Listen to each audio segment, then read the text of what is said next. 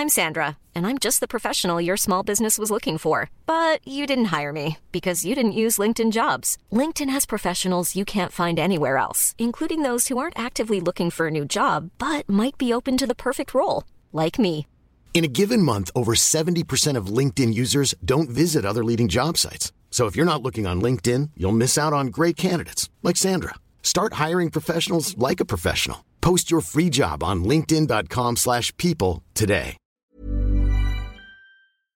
Hi, I'm Andy Levy, former Fox News and CNN HLN guy and current cable news conscientious objector. I'm a former libertarian who now sits pretty comfortably on the left. Hi, I'm Danielle Moody, former educator and recovering lobbyist. But today, I'm an unapologetic woke commentator on America's threats to democracy. And I'm producer Jesse Cannon, and I'm here to make sure things don't go too far off the rails. We're here to have fun, smart conversations with some of the most knowledgeable and entertaining people in politics, media, and beyond. Our goal is to try and make sense of our current crazy world, our new abnormal, and hopefully even make you laugh through the tears. Hello and welcome to another Sunday bonus episode of The New Abnormal. We thank you so much for being here. Today we have an extra special guest with Eli Merritt, who's going to talk all about their new book, Disunion Among Ourselves, The Perilous Politics of the American Revolution. But first, let's have some fun. All right, are you guys ready to listen to some clips? Clip us. Do it.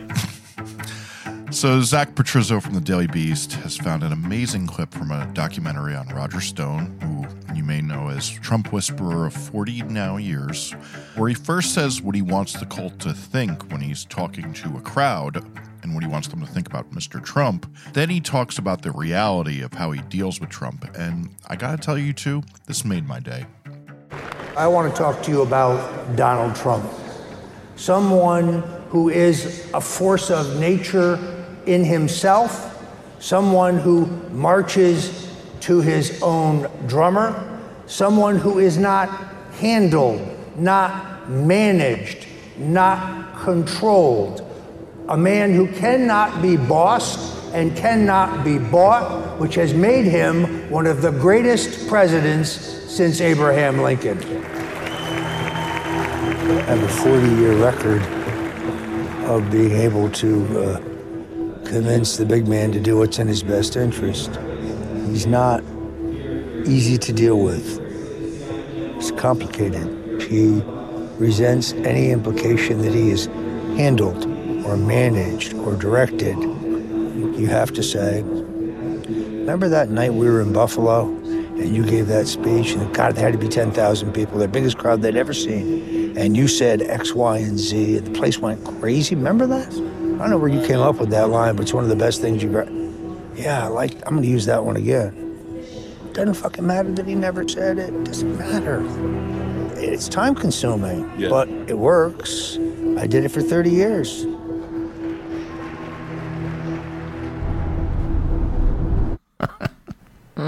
Chef's kiss. That's dealing with a narcissist 101. Yeah. I think pretty much anyone who's ever had a job in a workplace understands that. I mean, come on. I mean, every day here, Jesus. No, but seriously, Jesse, remember the clip you did last week? That was really good, and I got a lot of really good feedback on it. Oh, yes. Oh, the big man. Yeah. That's all I took from the big man, you know? See, personally, when he called him a force of nature, I just thought of two words that Trump says often: big dumps. Yeah. I just thought about nuking Force hurricanes. of nature. I heard shit storm, you know? Like... No, but I mean, look, for real. Look, I think it's great that Roger Stone is on tape saying this, but this really is one of those things where it's like, well, no shit, man. I mean, like, everything you know about Trump makes this incredibly obvious that that's the way you deal with him. So I just really like it because it really does show just so starkly back to back the manipulation these people do to the crowd and then what they do when they're behind the scenes. Oh, yeah, for sure. Yeah, for sure. 100%. Priceless one, since Yeah, this absolutely. guy is really who gave Trump political ambitions. It's really it's wild. The way I've never seen human beings contort themselves and debase themselves so much for another person. Like Donald Trump is their cult leader. You know, he's a force of nature. He's a man of God. He's this, that, and it's just like, are we talking about the same fucking dude that was on The Apprentice? The same dude? Same dude that called his daughter a piece of ass? Like, we talking about the same guy? That's your Jesus? Got it.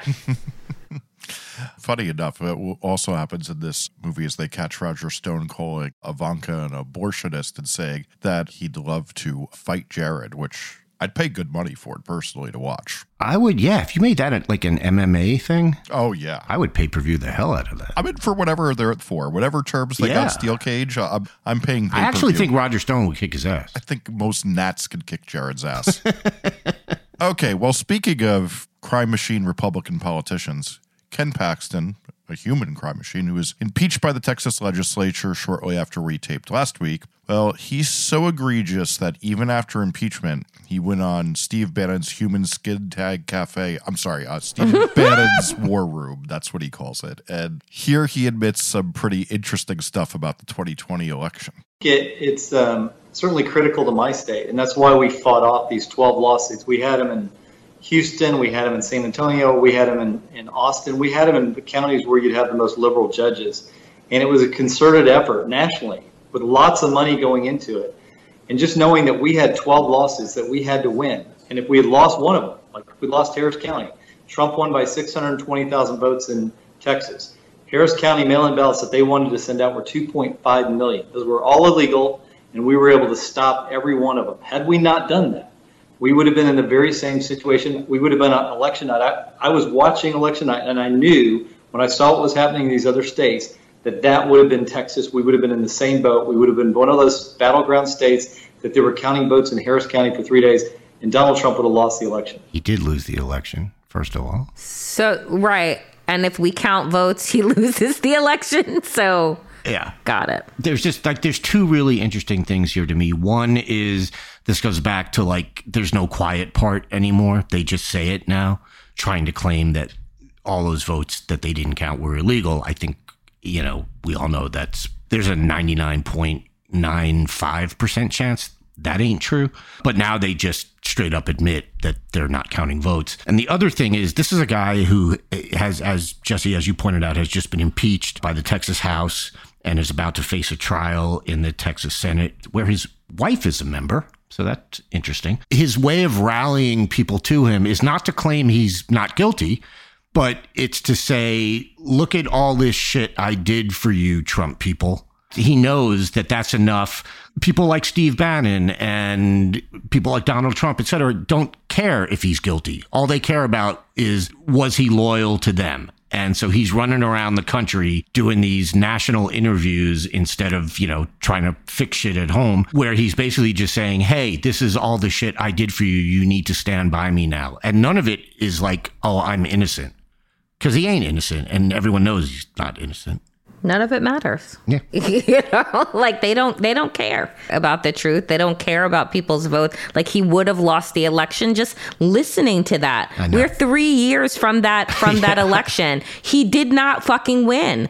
Like I don't understand why it's impossible to wrap your mind around that. I actually think what he meant, though, was that Trump would have lost Texas if they didn't suppress the 2.5 million mail-in ballots. Ah, okay. Well, then that makes sense. You know what, Jesse? No. Really? I don't know. Am I reading it wrong? That's how I read it. No, probably not, but I refuse to give him the benefit of the doubt. That's true. The reason I give him the benefit of the doubt, though, is, you know, like, one of the things, there was a lot of evidence of voter suppression that Beto could have sued for, and he chose not to because he wanted to get all of, let's see, he did not really make it to the primary, so never mind, like, he could have actually done good for fighting this in Texas since there's a lot of evidence for it, but, you know, political ambitions over party, I guess, sure. Anyway, I think this is all the more telling why Democrats should really get some lawyers down to that state and really fight a little harder if somebody who has this much data as the AG knows that would be the case. Mm-hmm. Yeah. No, totally agree. The main reason I disagree with you, or at least refuse to give him the benefit of the doubt on this, that he meant the election in Texas, is that he's talking to Steve Bannon. And he knows the audience. The audience for that show somehow believes that Trump won the election in 2020. So I just refuse to give any of these assholes the benefit of the doubt anymore. 100%. All right. Well, we have one last clip, which is one Jesse Waters, who we've discussed many times before as a fucking moron. And he's trying out for the conspiracy theory position at Fox News, meaning Tucker Carlson's vacant position. So let's hear how his audition's going. I think he would just rip the stitches off Joe Biden in a general, but then the FBI would probably destroy him along with the CIA. I'm sure the Pentagon probably has a picture of him stacking up Iraqi bodies in a Baghdad prison cell or something like that. Either that or they'll probably tap his phones. It worked in 2016. You don't think they're going to play dirty with Ron DeSantis? They're going to get Disney, they're going to get BlackRock, and they're going to get these defense contractors, and they're going to burn this man to the ground. Doesn't matter who the nominee is, they are going to torch the SOB. And now, no other Republican nominee can be not as bad as Trump. Think about it. If Trump is a racist traitor / rapist / rebel, can you have the left come out and say, well, he's not as bad as Trump? I mean, you can't say, well, actually, that sounds pretty good. He's not as bad. It has to be absolutely worse. I just think it's amazing that they get fucking laughs on rape.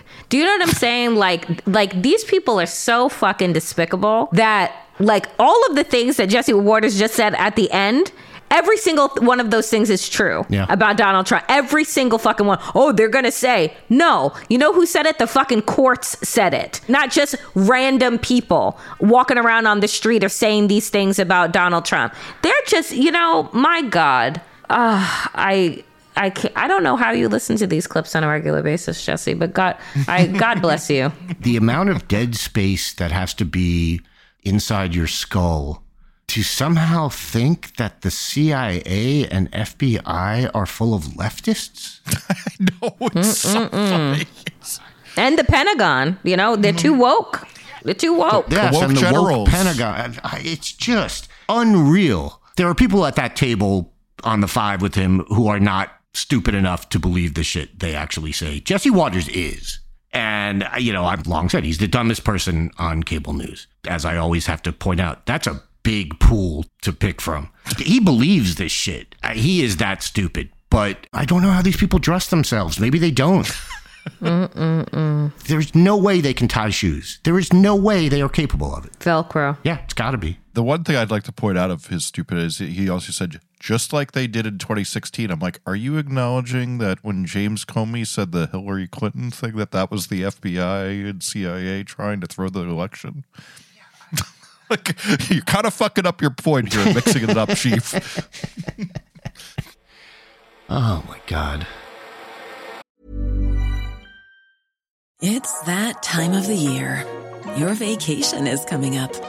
You can already hear the beach waves, feel the warm breeze, relax, and think about work. You really, really want it all to work out while you're away.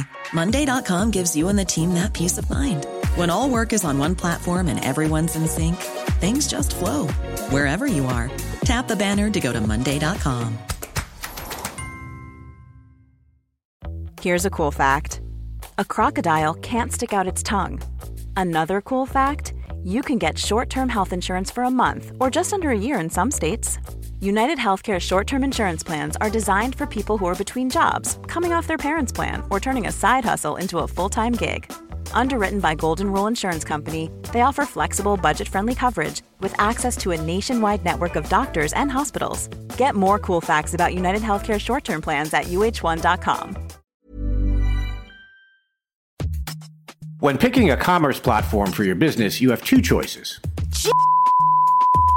Or I prefer. Don't you? That's the sound you'll hear when you switch your business to Shopify, the global commerce platform that supercharges your selling wherever you sell, online, in person, on social media, and beyond. Shopify is the best all-in-one commerce platform capable of handling your business's complexity no matter how big you grow.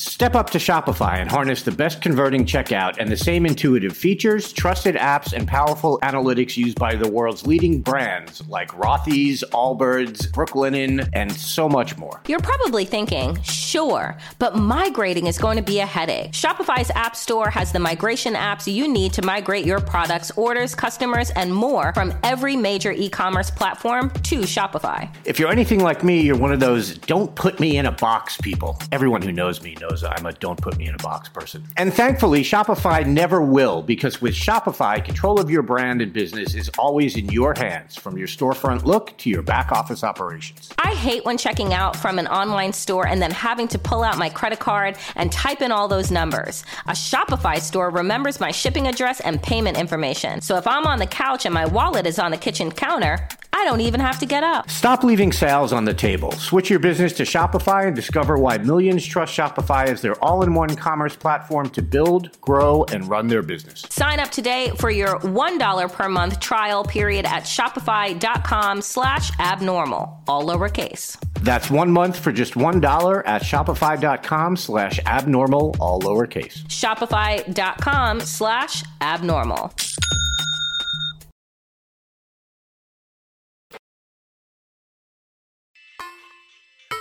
Folks, I am very happy to welcome to the new Abnormal Eli Merritt, who is a political historian at Vanderbilt University and is also the author of American Commonwealth on Substack, and is author of a book entitled Disunion Among Ourselves, The Perilous Politics of the American Revolution. Eli, welcome to the new Abnormal.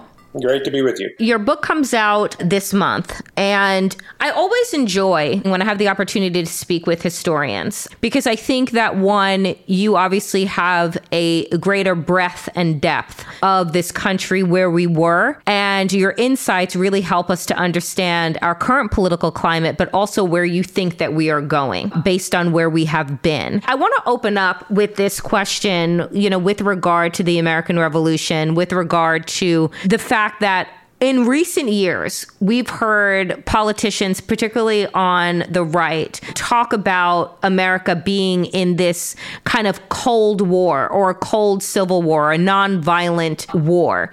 And you actually have covered, and in this book have covered, the American Revolution and actual understanding of the Civil War and of the American Revolution. Can you talk to us about how you understand the way that politicians use war references and kind of the ideological breakdown that we are having in this country, and then how it in the past has resulted in an actual governmental breakdown and turned into actual war? My first response to that is looking today at discussions of civil war, and I think reckless calls like Marjorie Taylor Greene's for a national divorce. I think that these developments are the product of a lot of things. One is our state of polarization with some underlying race issues there, and also critically, I think, demagoguery. I think that these are used for purposes of attention getting and making the news, while also I've talked to many people, there is an underlying fear that the state of American affairs, our domestic affairs today, could lead to some sort of disunion and civil war. I think that's more of a feeling than a threat right now. I don't really see, if the problems we had were very geographical, I would feel more concerned. But I think it's reckless and dangerous the way we're using it today. Very, very different. The subject of the book, as you know, is the American Revolution. Very different then, because you had 13 colonies and then states coming together that each felt very independent and sovereign in and of themselves. They had the sense that what would be natural is for them to coalesce into not one United States, but into 2 or 3 separate confederacies based on geography, based on economy, and based on the different systems of labor and the crime against humanity, mainly in the southern colonies, that was taking place. So then when they spoke of disunion and civil war, it was a true threat. That is really one of the things that this book, Disunion Among Ourselves, focuses on, is some things we get really wrong about the founding of the nation. And one of those things is the sense that this nation was inevitable to start with. And it was really not. And the main thesis of the book is that the 13 states held together for many reasons, but the most important was if they tried to separate into what seemed like more natural nations or confederations, North and South, or New England, Middle and Southern, they would have fought civil wars over commerce, finances, and land. I view these as very different threats or demagogic statements today versus the period of the Revolution leading for the next 86 years right up to the Civil War, when what they had forecast did actually happen. I think that it's interesting because when you say it is not necessarily concentrated where we are right now in terms of geography, and yet when we're looking at the map, for instance, and we're seeing where the demagoguery and the really cruel and hate-filled policies are coming from, they are concentrated in the quote-unquote red states in this country, in the South, and in states like Texas and Florida and Alabama and Mississippi. So we know where those places are. And I think that with regard to the commentary around war that is casually thrown around, I think one of the things that have people on edge, and I'd love to get your thoughts on this, is the fact that it seems as if the weapons in this country, the weapons of war, the AR-15s, the love of guns, the ability to carry them and use them whenever and wherever, is also concentrated in these same red states. And so is that perception wrong in the feeling that there is not necessarily the organizational makeup to have a quote unquote war, but even the threat of it and how we have this ideological kind of authoritarian way of thinking in line with a massive amount of guns leads us to this place of feeling like, are we in a real pressure cooker, or is it just the appearance of one? Yeah, I think very importantly, we can distinguish political violence from civil war and what leads to civil war. You're right. And what you're saying is, obviously, any enlightened person agrees with the concern you're expressing over the proliferation of guns in the country, and particularly in red states or southern states. And you are right to say that there is some geographical component, obviously, to the liberal and conservative divide. I think what we have to remember is this difference between political violence, which is happening now,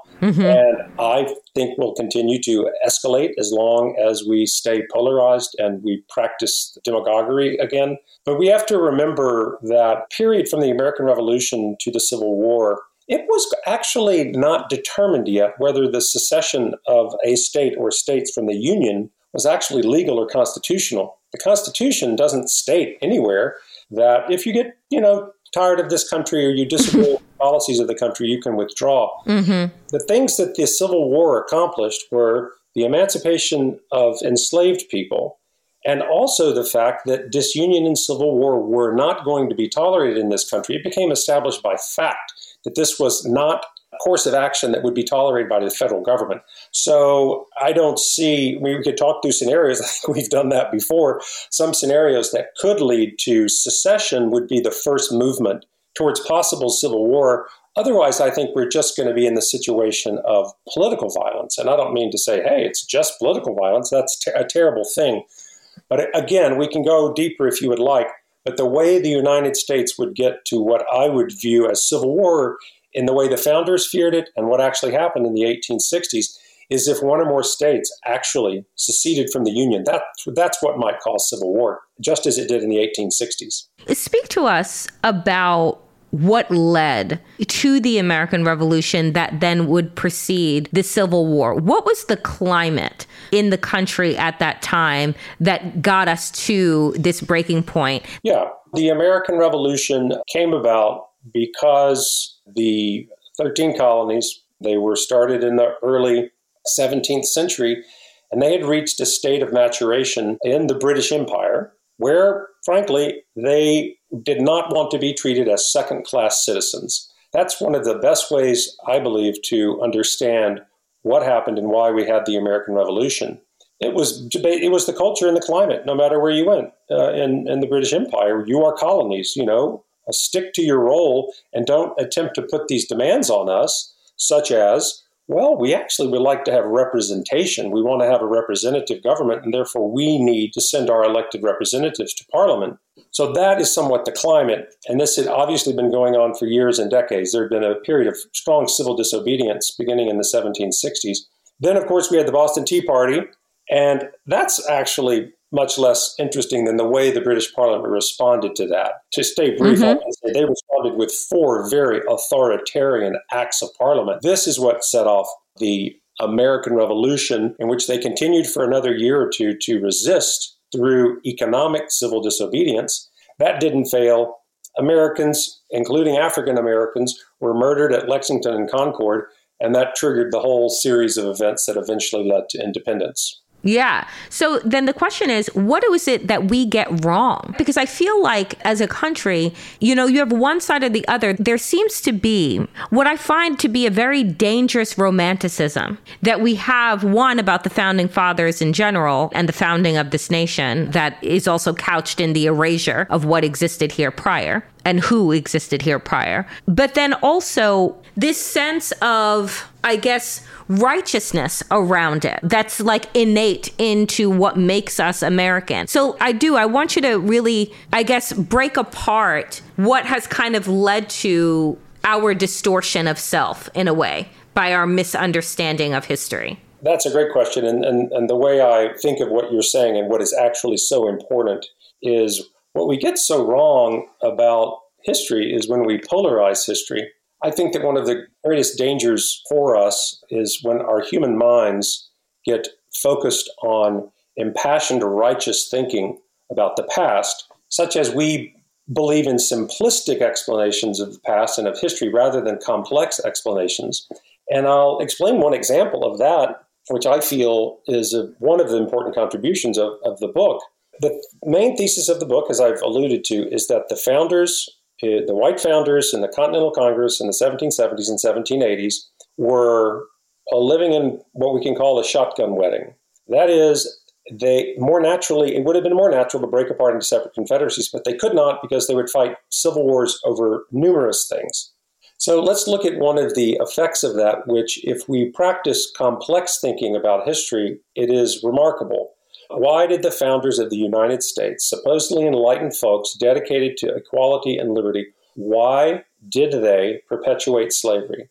It was so hypocritical and so criminal. Why did they do this thing? And so this is what I'm getting at in terms of the way we should look at history. I'll give you 3 explanatory models rather than just one. And my wish for our nation and for citizens is that we would have mature minds where we can take in and work through the cognitive dissonance of understanding, wow, it's really complex. So one of those models for why the founders perpetuated slavery is the explanatory model is that they were racist. They were white supremacists. I really think that's entirely irrefutable. So that's one answer. Another is they had inherited themselves an economic system in which slavery was entrenched in terms of the livelihoods and profit-making of both Southerners and Northerners. And the last here, again, is what I call in the book the survivalist interpretation of the founding period. And in this case, the survivalist interpretation of why the founders perpetuated slavery is what I expressed earlier.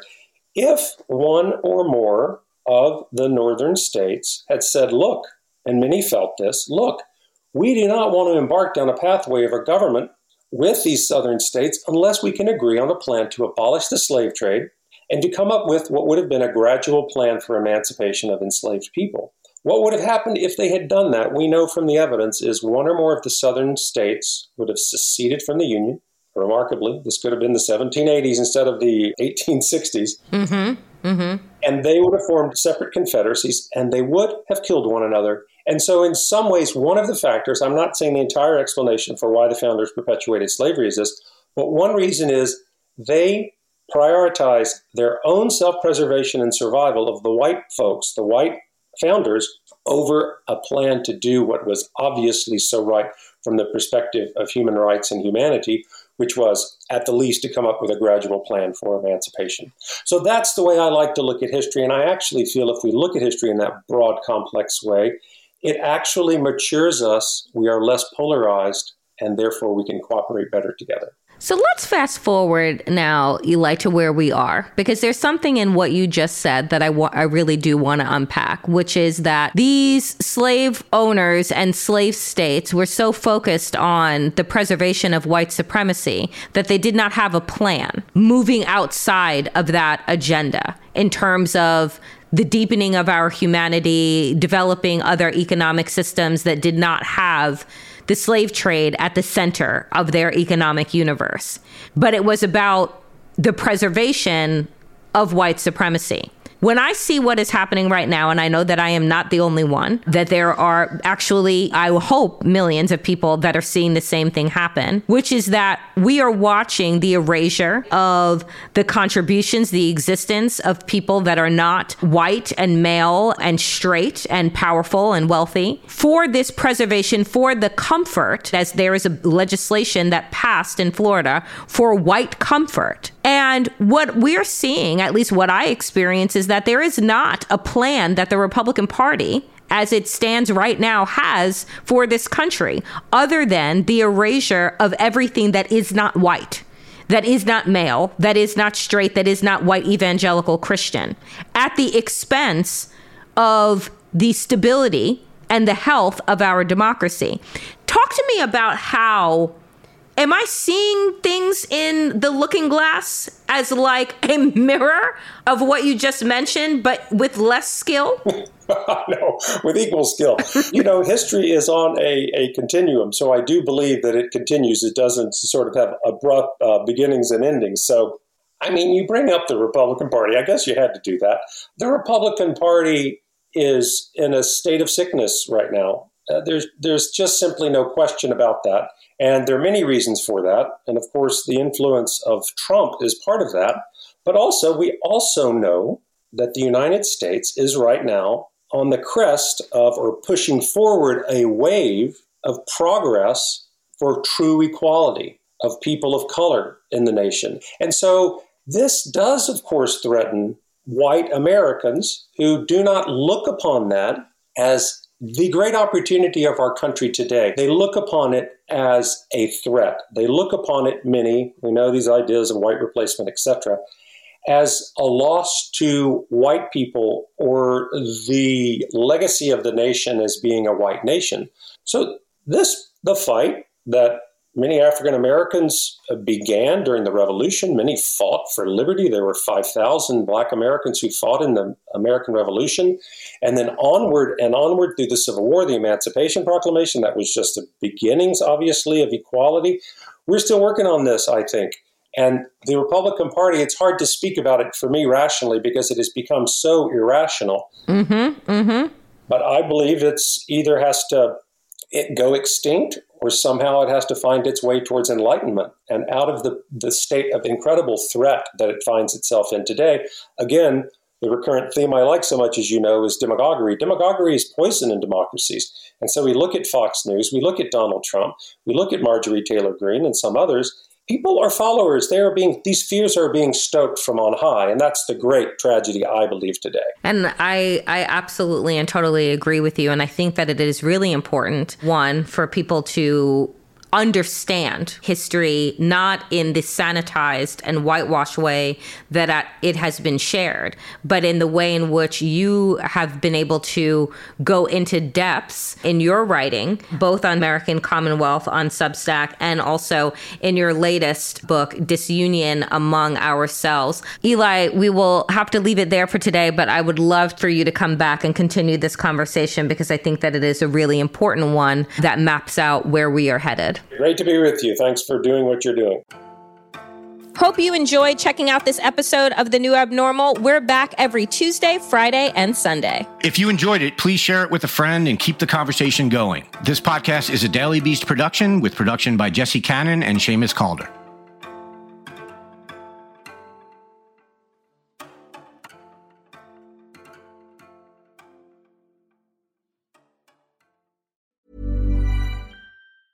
Planning for your next trip? Elevate your travel style with Quince. Quince has all the jet-setting essentials you'll want for your next getaway, like European linen, premium luggage options, buttery soft Italian leather bags, and so much more. And is all priced at 50 to 80% less than similar brands. Plus, Quince only works with factories that use safe and ethical manufacturing practices. Pack your bags with high-quality essentials you'll be wearing for vacations to come with Quince. Go to quince.com/pack for free shipping and 365-day returns.